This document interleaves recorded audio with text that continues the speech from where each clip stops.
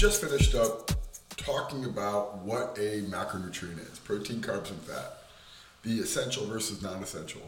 The idea that we need everything in more specific settings and contexts, but we do need everything. Carbs specifically. Fats have a really important function in a lot of other areas. Protein, obvious reasons. Now we're going to talk about how much, and really not just how much, but how we should be thinking about practically applying how much. Because the truth is, there's some things that are catalytic, there are some things that are inhibitive, and all the strategies apply with macronutrients. And there's general concepts that I think we all need to somewhat agree on in regards to could potentially have some negative impacts on us reaching a macronutrient goal. But not only that, when we do reach that macronutrient goal, getting the full amount from our efforts. Because make no bones about it, macronutrients, calories, are the two most important variables, calories being one, macronutrients being two, in regards to changing body composition or adding lean muscle mass. Because if we break it down any other way, supplements, habits, or routines, habits are the things that we repeatedly do. They're all really important, but from a very, very objective, what is true, principle-based thing, that thermodynamics is a fundamental law in nature that we cannot create or destroy energy. We just transfer it from one medium to another. And that breaks up into a subcategory of macronutrients. And that's all macronutrients are. They're a collection of, as we talked about, chemical bonds, individual components between amino acids, fatty acids, or glucose, or simple sugars, that form structures in the body. And really what they break down to is a certain amount of calories. Now we know they have different outputs and functions, but we also need to know that they're simply just calories. Right? Proteins and carbs are 4 calories per gram, fat being 9 calories per gram. And then if we need to be in a surplus, how many calories need to be allocated to each one versus if we need to be in a deficit, how many calories need to be allocated to each one. And then we throw into the other end of the equation, right? So if we want to gain weight, we really have two strategies to all this. We take in more calories and we expend less, and that may come off as crazy, and I wouldn't recommend stop exercising. You should still strength training because we want to put on lean muscle mass. But it is true a sense. We want to have less dense workouts. We want to have very optimal frequency because weight gain is the product of being in a surplus. And if I increase my calories in conjunction with decreasing my caloric expenditure, you will gain weight. You got to do that over a repeated period of time. Inversely, if I wanted to lose weight, then I need to be in a deficit by decreasing my calories and increasing my energy expenditure. That's a setup. There's no way around it. There's no way to go, okay, well, I just hacked the system by increasing my meal frequency or timing my carbohydrates. That is all theory. And there's some rationale behind that theory, and that's important. But the truth is that we can never escape that thermodynamics is a physical law, and we need to be in a surplus or deficit in order to change our body mass in some meaningful way. Then we have to talk about the macronutrients that break up that deficit or surplus. And certain macronutrients are more aligned with being in a deficit, and certain macronutrients are more aligned with being in a surplus. Because the meaning behind that surplus or that deficit is really tied into if I wanted to gain weight or lose weight, if I wanted to add muscle or lose fat. And keeping it very simple. And I think that's the thing that we need to be better at with our clients and athletes is really getting a very, what do you want? To quote the notebook, what do you want? That is something as we start to dissect what a good plan is, and you give me this elaborate nutritional focus, I have to know what the context is. right? We talked about in our nutrient timing module all the circadian effect, regardless of weight gain or weight loss, that we want to eat more energy yielding foods in periods of the day that I need to have more energy output. But that is something that, as I start to look at, relatively speaking, to whatever else is going on, it's kind of makes the whole point of weight gain and weight loss that much more important. Because when we're really breaking down nutrient timing or macronutrient splits, if we don't have an actual desired outcome, we're really just kind of spinning our wheels. We're moving in circles. We're not really moving net closer to anything.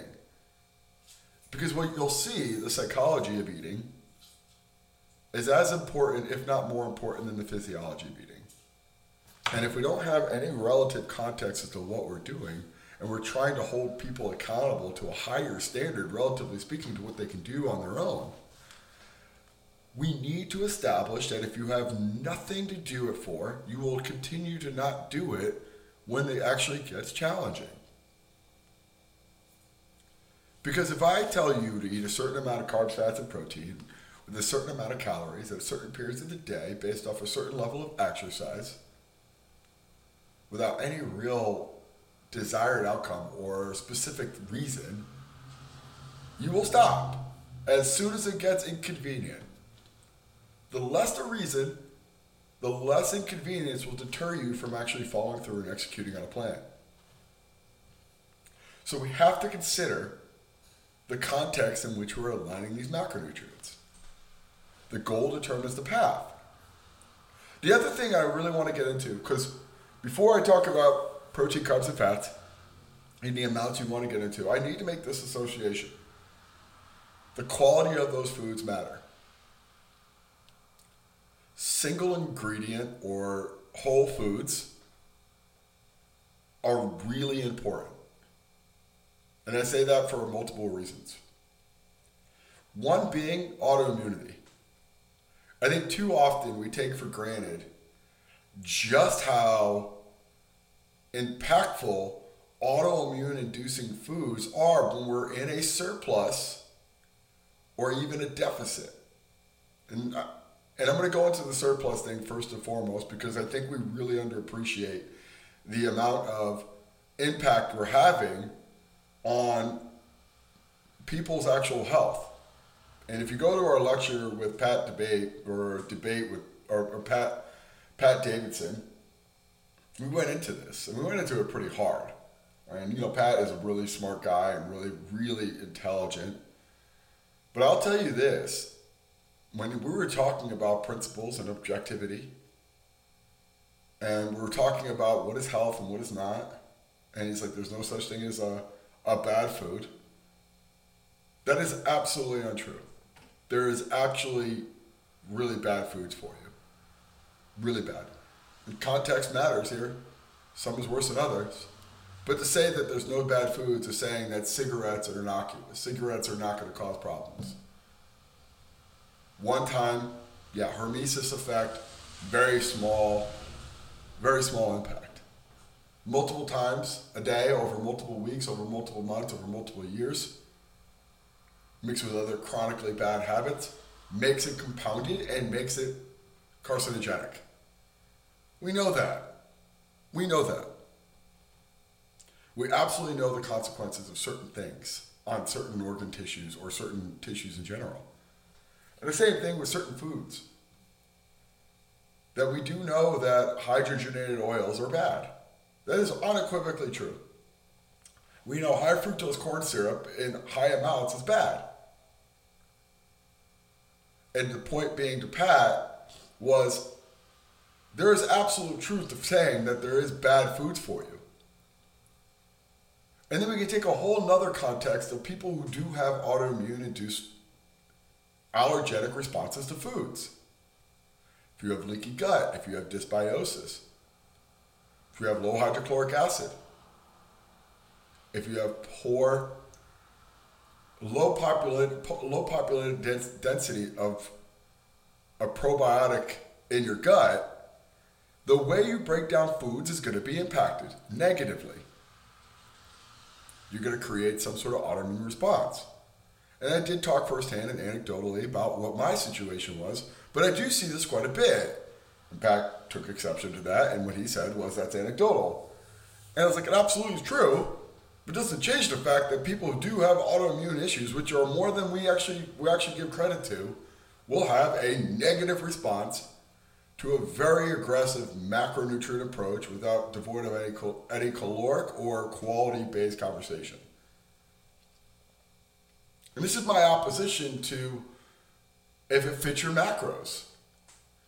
If we lack context of foods that are allergenic or foods that are actually really bad for you, we defeat the whole purpose of looking at it from the macronutrient or caloric intake perspective. Because if we don't associate the quality of the foods with the efforts it takes to actually count your calories and count your macros, the net positive is going to be lessened, if not actually net negative now. Especially when we're in a surplus.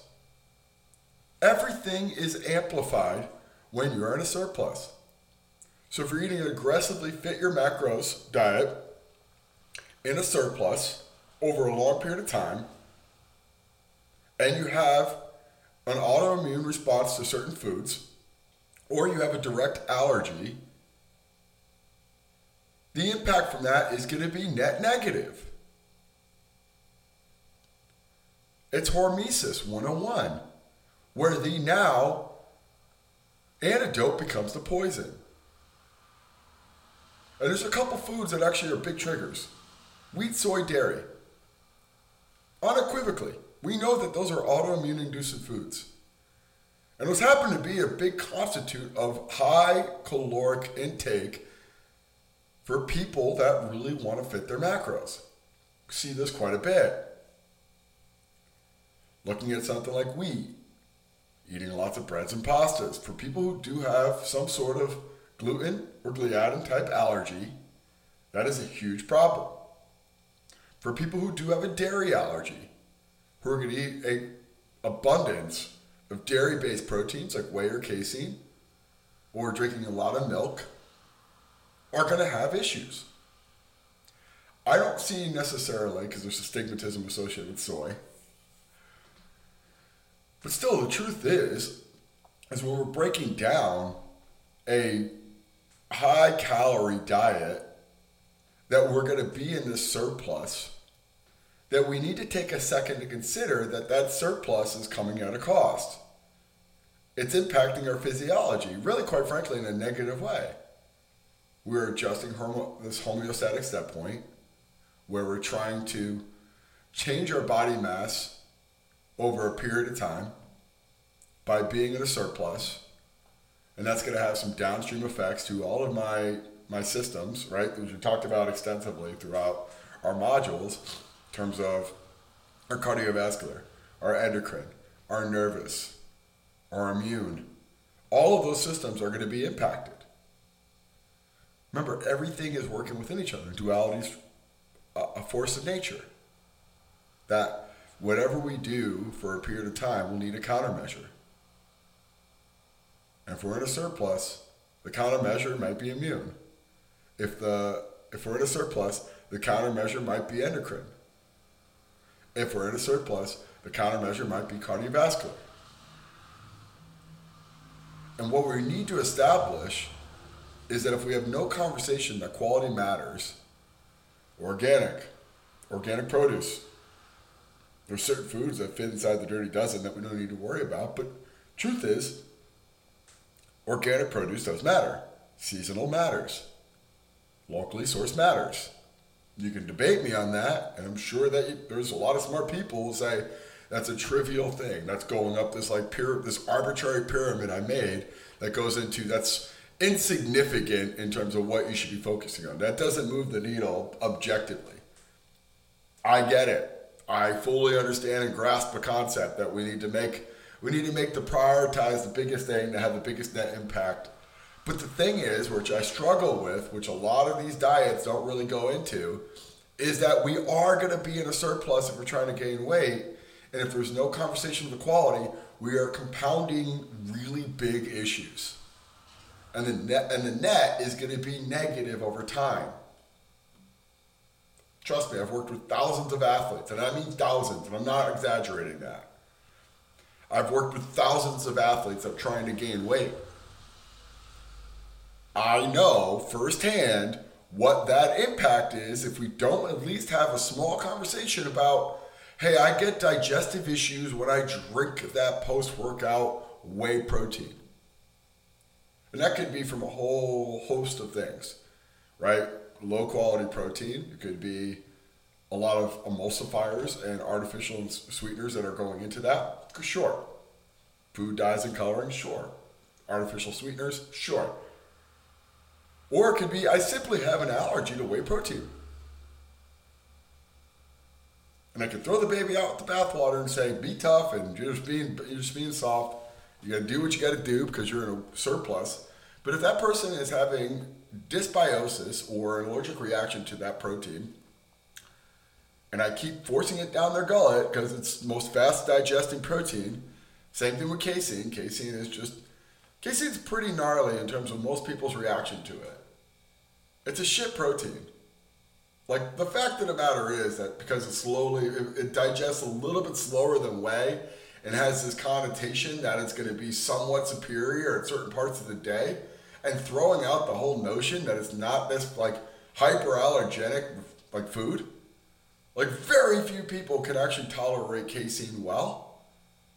Okay, sure. Like, I think it's a trivial and stupid argument, to be honest. But either way, the protein or the amino acid quantity in that, compounded with the issue of most people don't have an allergy, can't tolerate it well, but being in a surplus and getting 40 to 60 grams of that before you go to bed because it slowly breaks down, relatively speaking, away. I just don't think that's good enough, personally.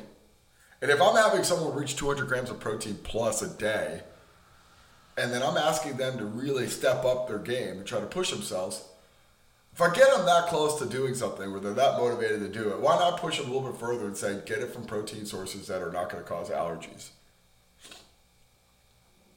And the issue being is most proteins detached from fats are going to have some sort of downstream impact in terms of allergies.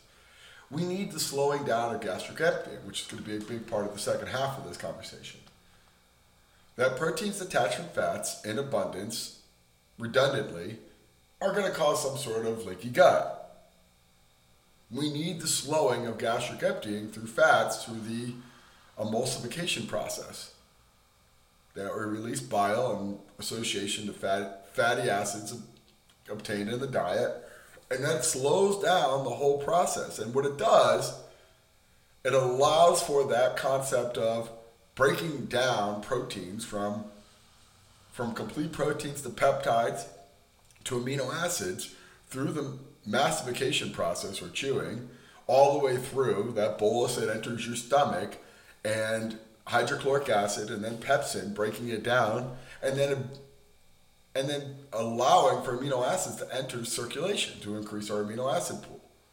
But when incomplete proteins get absorbed into the body system, that will create some sort of allergenic response. It's usually the issue with gluten. Gluten's very hard to break down. No one has the enzyme glutenase. That's why we eat it in abundance. We start to get incomplete, broken down peptides into our system, and we develop an allergy to it. And when we eat an aggressive amount of it, which gluten's in everything, it makes it a more of a chewy texture, which is very palatable. But you also see it in soaps and shampoos and all sorts of stuff that your body is now trying to break down this structure that they're not designed to break down, and we allow for peptides into the blood system, and we create an allergenic response. So the surplus thing is really important, but I would actually argue the deficit. Every time that we have foods in abundance and we start to really break down macronutrients we have foods in a deficit, we're going to be rate limited by our immune system. That metabolic syndrome is essentially just an immune response. It's systemic inflammation, leading to atherosclerosis or some sort of blockage of the arteries that is actually going to create either a downstream effect of cardiovascular risk or metabolic risk. To say it simply, we want to lower inflammation. And when every time we eat foods that we're getting an allergenic response to, that's essentially a immune response that's causing inflammation.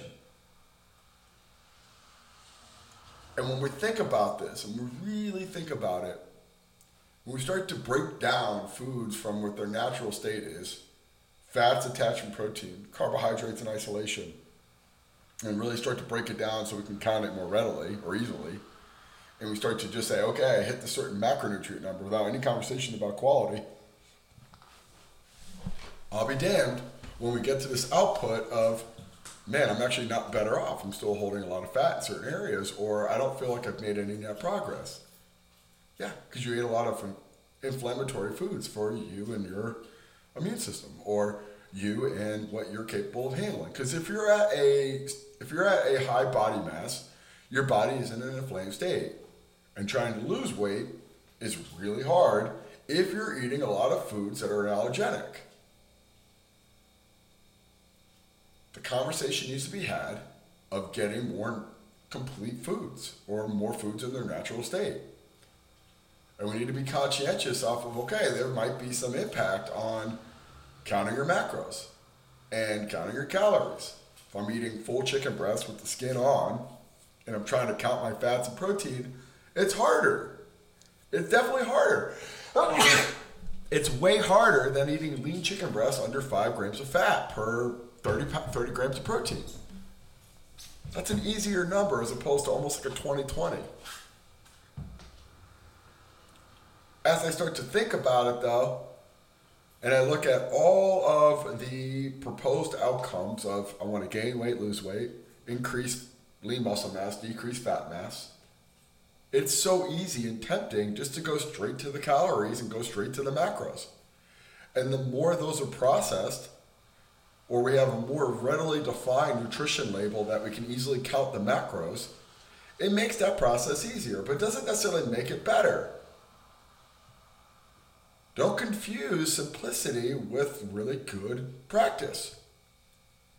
That there is an effect off of just eating foods that are going to cause some allergenic response. Whole foods, yes, albeit maybe harder to reach a net goal, but way more in line with whatever is the original reason was. And that's the point. Again, context matters. I want to lose weight. I'm in an inflamed state. I'm eating a lot of autoimmune inducing foods. I'm in a deficit and I'm exercising more, which is also a stressor. Now I have a lot more inflammation. I don't know why I'm not losing weight as much as I should be. I don't know. I want to gain weight.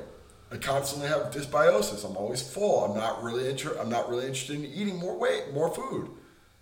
I'm having a hard time exercising because I'm always feeling nauseous or sick. I don't sleep well. I wake up, I feel like crap. I sweat through the night. My bowel movements are off, etc., etc., etc. And these processes become a lot harder to reach this caloric surplus or this caloric deficit or exercise at a higher or lower level in conjunction with whatever my goal is. What is the goal? Again, it comes down to how bad do you want it and what are you willing to do for it. And if you want to gain weight or lose weight, and we know we need to be in a surplus or a deficit, we know we need a certain amount of macronutrients, well then, if we're willing to go that far and we really want something, don't go the easier route that's going to cause some downstream problems. Go the more direct, harder route. And trust me, over time, people come conditioned to going, okay, that's fine. I can eat plenty of produce and plenty of good quality carbohydrate sources from non-insulin or non-impacting to my autoimmunity. There's plenty of them. Starchy tubers, white rice, gluten-free pasta, things like this are all over the place. Certain things from a legume-based source can be problematic, which is another conversation. But the point being is there's plenty of really good sources that aren't going to have allergenic responses that are readily available. Let's get into the actual macronutrients. Protein's the simplest. Pick the amount of grams based off of what your body mass is or what your perceived body mass is. So if I want to gain weight, we should be in a surplus above my actual body weight per pound of grams per day. If I want to lose weight, I should be in a deficit. And this is something important, right? Because generally speaking, the median is going to be this 1 gram per pound of body weight, right? So if I weigh 100 pounds, 100 grams. If I weigh 200 pounds, 200 grams. If I weigh 300 pounds, 300 grams. If I want to be in a weight gain, though, it behooves us to be in a surplus in protein, because protein is going to be this really impactful thing to putting on more tissue or more lean muscle mass. Important to know. So setting up that foundation to being in a surplus from amino acid perspective and protein perspective is a really foundational piece. Because remember, we want to have our macronutrients aligned with our goals. And I think it's really intuitive to say, hey, I want to be in a surplus overall of calories because I want to gain weight. I want majority of those calories allocated to protein building foods like protein. Pretty simple, pretty logical. So maybe going up to 1.2 grams per pound of body weight. And there's a lot of research in this within the module, so dive into that. I want to be in a deficit though, and I want to lose weight. Maybe we need to think about protein in a deficit as well. And I'm talking about deficit relative to that 1 gram per pound, not overall. Like you'll see 0.8 grams per kilogram, which is a very trivial amount, all the way up to 1.2 from like most national health. But we're not talking about generally, we're talking about athletes or people who really want to change their body mass or body composition. So being in a deficit for a protein perspective is going to be relative to that 1 gram. So 0.8 gram per pound of body weight is a pretty good place to start. Because what we're looking at is, yes, we want to preserve lean muscle mass and preserve muscle tissue as much as possible while trying to decrease fat mass. But the net amino acid in terms of trying to gain or lose weight needs to be in a deficit, because we need to go through gluconeogenic pathways of utilizing fats, and with that comes some sort of usage of proteins within the body. But the truth is if we are trying to lose weight and being somewhat in a deficit across all macronutrients is really important. But start with the middle. Usually 1 gram per pound of body weight is going to be the biggest ticket for every single person we work with. If we're kind of plateauing, it might mean that we need to increase our protein if we want to gain weight. If we want to lose weight, might mean we need to decrease our protein because the amino groups that we've developed are really hard to break. But going into that, we need to make sure that has some sort of context, relatively speaking, to the goal, which steps into our next big 2 macronutrients, which could be fats and carbohydrates. Simply put, fats and carbohydrates traditionally have a pretty inverted relationship. That if I wanted to gain weight, we need to focus more on carbohydrates. If I wanted to lose weight, I need to focus more on fat. Now, before I get into that interrelationship, we need to establish that there is some sort of fat phobia associated in American diets, especially still within the bodybuilding or like body compositional worlds. Fat is a very calorically dense food. Fat is something that we can easily overeat, especially when it's tied into carbohydrates. So having some sort of controls of like, okay, this is the necessary amount of fat we want to eat. These are the types of fat we want to eat is really important, even if we wanted to lose weight, because we're still going to be in a deficit and we still need to associate overall calorie intake with, hey, if we don't have some controls built in, people will typically overeat. But it goes into this other idea of these diets that are going to be focused on certain elements of macronutrients. And one of the biggest misconceptions of something like a ketogenic diet is not a protein-adapted diet, it's a fat-adapted diet. Ketones come from fatty acids. There's no way around that.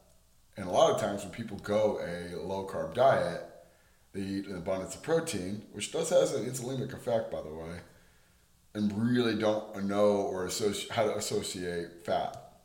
They actually might be in a surplus from the amount of foods they're eating. So if they have no association with the calorie content of fat and they're overeating fat, relatively speaking, to overeating protein, and they're trying to be in a net negative, the nitrogen balance from losing body mass isn't really moving. Having some sort of control is built in that. And I think the easiest way to control fat is that you have an equal distribution of saturated, polyunsaturated, and monounsaturated.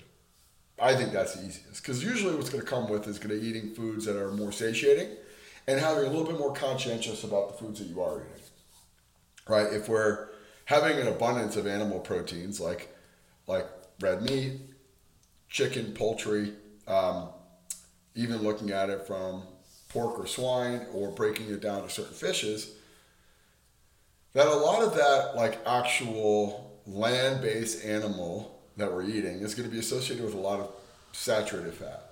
Caveat to that, if they're pasture raised or wild caught, they typically have a higher amount of omega-3s within their actual skeletal or their muscle tissue. So that might help offset some stuff. But traditionally, if we're going to eat a lot of animal proteins, we're probably getting a lot of saturated fat.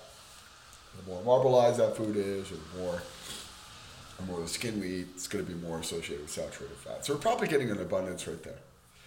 A lot of other types too, we're eating a lot of produce that if we cook it in a saturated fat, like a grass-fed butter, ghee, even coconut oil or palm oil, that's going to help out in terms of bioavailability of certain water-soluble vitamins. So there might be another element there to consider as well. But the way we balance that out is maybe getting fish 2 to 3 times a week, especially fatty fish. Maybe supplementing a fish oil. Typically, flax is a very expensive way to try to get omega-3s in your diet, but that's another option as well. Meaning it's a lot of calories to get a very trace amount of omega-3 fatty acids. Or a lot of effort, really. Like who really eats flax at a high level? From a fiber content, sure. From a omega-3 context, I struggle with that because I don't necessarily see people adhere to that unless they're adding it to a smoothie every day and maybe it's getting them what they need, but still doesn't change the fact they should be eating fatty fish 2 to 3 times a week, or maybe supplementing with fish oil. And the final one would be monounsaturated, eating an abundance of nut seeds and avocados, or even having olive oil not cooked to a high temperature, but having it within like salads and low temperature cooking. All that has a really big impact on overall calorie intake, but also the quality intake, because you're impacting the controls on that. You're putting in constraints on how you get what you do with those fats. So fat is important because it doesn't have an insulinic response, meaning that when you eat it, it slows down everything, and then pancreatic enzymes don't create insulin to the same level, which is the big catalytic step, or the big lever we're going to pull if you want to gain weight. Insulin is this powerful hormone that helps tissues grow. And when we have an abundance of insulin circulating, tissues grow. Hopefully protein tissues, but sometimes fat tissues. And it creates this whole downstream effect of increasing tissue size from storage of those surplus calories or those surplus molecules of energy in the body, specifically in the form of monosaccharides. Glucose is primarily the number one thing. So when we start to store glucose, hopefully within muscle tissue, we need to have a high amount of circulating insulin, which goes into the other half of this. If I wanted to gain weight, we just tip the scale to more of the carbohydrates. And we also tip it a little bit more to faster glycemic carbohydrates. Typically breaks down faster, creates more insulin, creates more storage of those glucose more rapidly, increases muscle tissue more readily, and then boom, all of a sudden we now have a better outcome. So the point being of all this, and what I really want to get across, is we can put certain constraints to make this easier. And great ways to get increased carbohydrates, as well as getting more higher glycemic carbohydrates, are simpler sugars. Maple syrup, bananas, honey. These are all very simple sugars, especially ripened bananas, that are going to have a net positive impact on insulin. Certain foods certain carbohydrates that have less insulin drive are going to be foods associated with higher fiber content, which is critical. We could put fiber at this point probably as the 4th macronutrient in my opinion, but it's traditionally associated with carbohydrates. with starchy tubers, very fibrous, dense vegetables. That's going to have a huge impact on slowing that gastric emptying because we have to chew it more thoroughly, which is positive. And on top of it, we have to go through a lot more digestive energy to break that down, which is also positive. We fill up faster, which is positive. Now, relatively speaking to gain weight, that's why you want to focus on lower fiber foods that are going to have a higher glycemic output. But with that being said, is digestion still really important? So still getting plenty of produce from fruits and vegetables.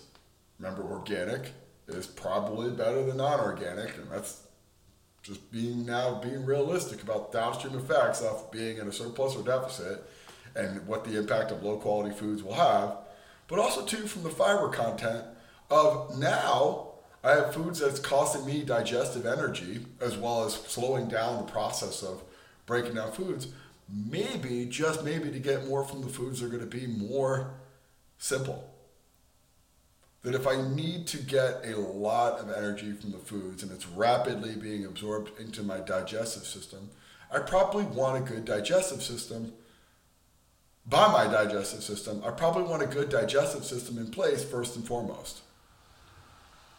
And having a very probiotic rich environment in my large intestine or my colon is net beneficial. It really is. Digestive enzymes within the small intestine is net beneficial from having a higher overall bacterial breakdown within our gut. That I want to have a lot of really high quality digestive processes set up. Okay, I want to have that in place. And that's how we look at it. We want to think proteins are baseline, quality animal proteins. We want to establish that, okay, I want to be at 1 gram per pound until I know differently. Okay, I want to gain weight, but I'm not really moving the needle. Bump that up 0.2 to 1.2. Then I look at it inverted. If I want to lose weight, then I bump it down to 0.8. Still working off this. Whatever the remaining calories are going to be broken down into the carbs and fats. If I want to gain weight, I want to have a higher distribution of those calories allocated towards carbohydrates. If I wanted to lose weight, I want to have a higher amount of those remaining calories allocated towards fat. And either way, gain weight or lose weight, I'm going to have an equal distribution of fat between saturated, polyunsaturated, and monounsaturated. And then if I wanted to gain weight, I want to really focus on higher glycemic, low fiber foods that break down quickly. If I wanted to lose weight, I want to focus more of my carbohydrate intake on lower glycemic, high fiber content foods. I want to make sure that I'm taking into account for certain amounts of foods that are going to be overall systemically positive, especially with carbohydrate, of low allergenic foods that are going to have a higher fiber content regardless if I want to gain weight or lose weight, not necessarily around my workouts, but overall to help with digestive processes and to help with overall health and longevity. The one thing that's absolutely true, if we're going to weigh out why people certainly live longer or not, is probably fiber content is going to be the most important correlate to long-term health. Above all else, as we're trying to tinker with body chemistry and trying to really establish some sort of deficit or surplus or whatever else we're trying to do, the fact of the matter is that our overall fiber content that we take in within our diet is going to really have a big net impact over a long period of time. I'm going to pause there. We've got some case studies we're going to go into in terms of weight gain, weight loss athlete next week. We're going to have Will Greenberg on talking about his take on macronutrients, but I want you guys to really think about this for a second and go, there's no shortage of diets and macronutrient splits and fit your macro-based approach. I do think there's a massive shortage on talking about quality in conjunction with quantities that is grossly underrepresented and really misunderstood. And I don't think a lot of people appreciate just how important our job is, relatively speaking of that. And the simplest answer is just focus on whole foods. I know that might sound corny and cliche, but I'll be damned, it's really effective. It is really effective, and I think that's going to have a huge impact on your bottom line. All right, guys, You guys check out those case studies and then our interview with the strength coach, because that's going to add a lot to this overall effect. Appreciate you guys.